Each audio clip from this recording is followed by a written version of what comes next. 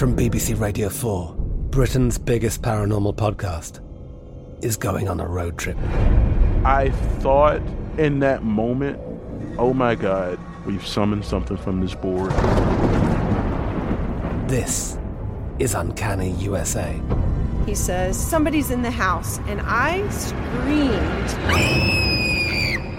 Listen to Uncanny USA wherever you get your BBC podcasts, if you dare.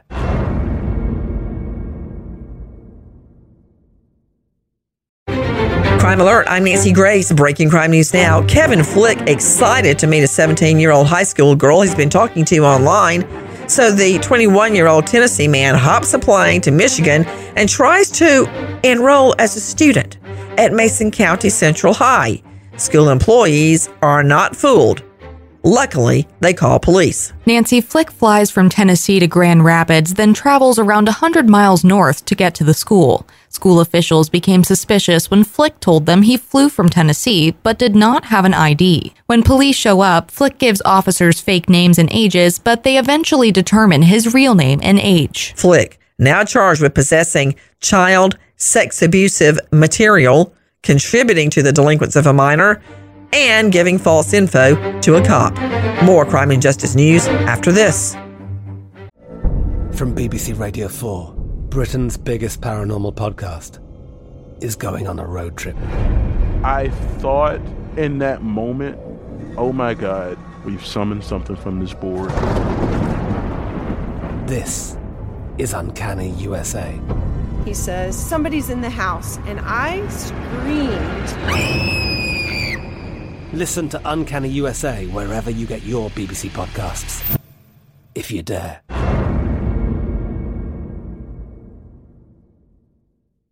Xfinity has free premium networks for everyone this month, no matter what kind of entertainment you love. Addicted to true crime? Catch killer cases and more spine-tingling shows on A&E Crime Central. Crave adventure? Explore Asian action movies on Hi-Ya. Searching for something extreme? Check out skating, snowboarding, and more on Fuel TV Plus, the global home of action sports. And find crowd-pleasing bops on iHeartRadio's Hit Nation playlist. There's new free shows and movies to love every week. Say free this week in your Xfinity voice remote.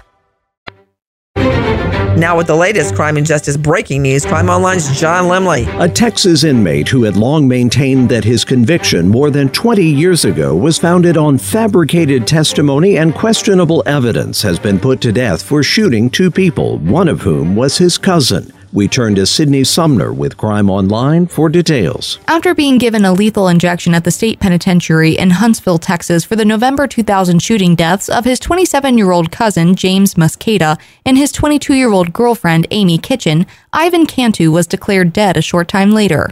During his last moments in the execution chamber, the 52-year-old prisoner repeatedly declared his innocence. The prosecution claimed that Cantu killed Kitchen and Mosqueda, two drug dealers, while attempting to take cash, marijuana, and cocaine from his cousin's North Dallas residence.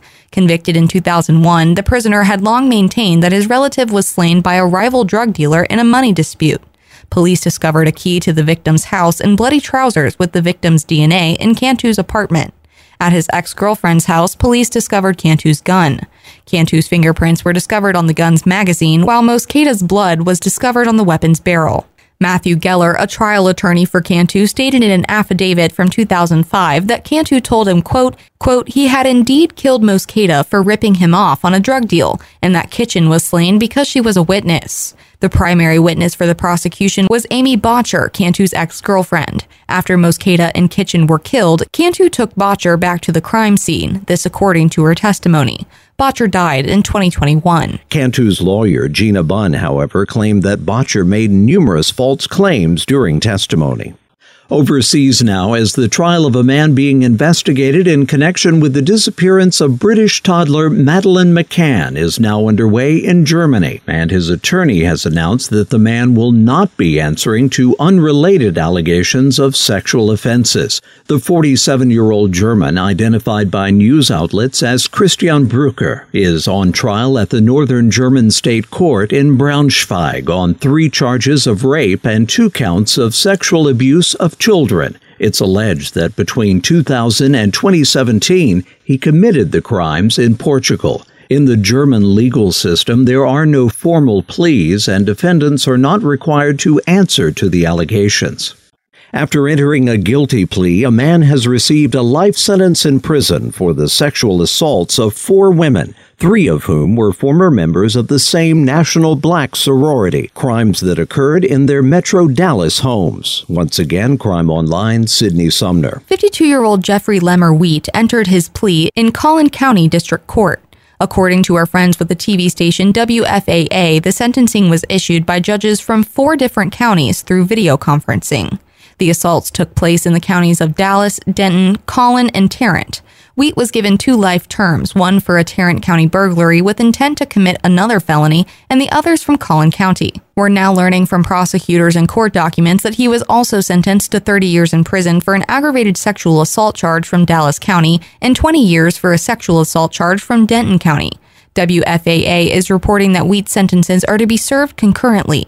Technology limitations during the 2003 investigation resulted in the case being suspended. However, prosecutors in Tarrant County say that years later, DNA testing connected the case to 3 others from 2011. Collin County prosecutors stated that after that, detectives worked for 2 years with genetic genealogy labs and performed genealogical research in an effort to find a person of interest. The prosecution said that all of the victims in the 2011 cases were members of the sorority Delta Sigma Theta. Collin County prosecutors also said that Plano police discovered that Wheat's employment with a credit card processing company used by the sorority gave him access to personal information about the victims. Thanks, John. The disappearance of Christine Marie Easton haunts investigators over half a century. Christine, 19, vanishes January 1971 after a trip to the car wash. Her 69 Ford Maverick found abandoned, locked with her purse inside. Investigators released an age-progressed photo in 1999. It pulls no leads at all. But in 2019, a breakthrough. A witness reports seeing 2 men abduct Christine and drive off in a white van. Still, no suspects named. There's a $50,000 reward for info leading to the conviction of those responsible for Christine Marie Easton's disappearance. If you have info on Christine, please contact Hayward, California PD, 510-293-7176. For the latest crime and justice news, go to crimeonline.com. With this crime alert, I'm Nancy Grace. I'm Katya Adler, host of The Global Story. Over the last 25 years, I've covered conflicts in the Middle East, political and economic crises in Europe, drug cartels in Mexico. Now I'm covering the stories behind the news all over the world in conversation with those who break it. Join me Monday to Friday to find out what's happening, why, and what it all means. Follow The Global Story from the BBC wherever you listen to podcasts. Xfinity has free premium networks for everyone this month, no matter what kind of entertainment you love. Addicted to true crime? Catch killer cases and more spine-tingling shows on A&E Crime Central. Crave adventure? Explore Asian action movies on Hi-Ya. Searching for something extreme? Check out skating, snowboarding, and more on Fuel TV Plus, the global home of action sports. And find crowd-pleasing bops on iHeartRadio's Hit Nation playlist. There's new free shows and movies to love every week. Say free this week in your Xfinity voice remote.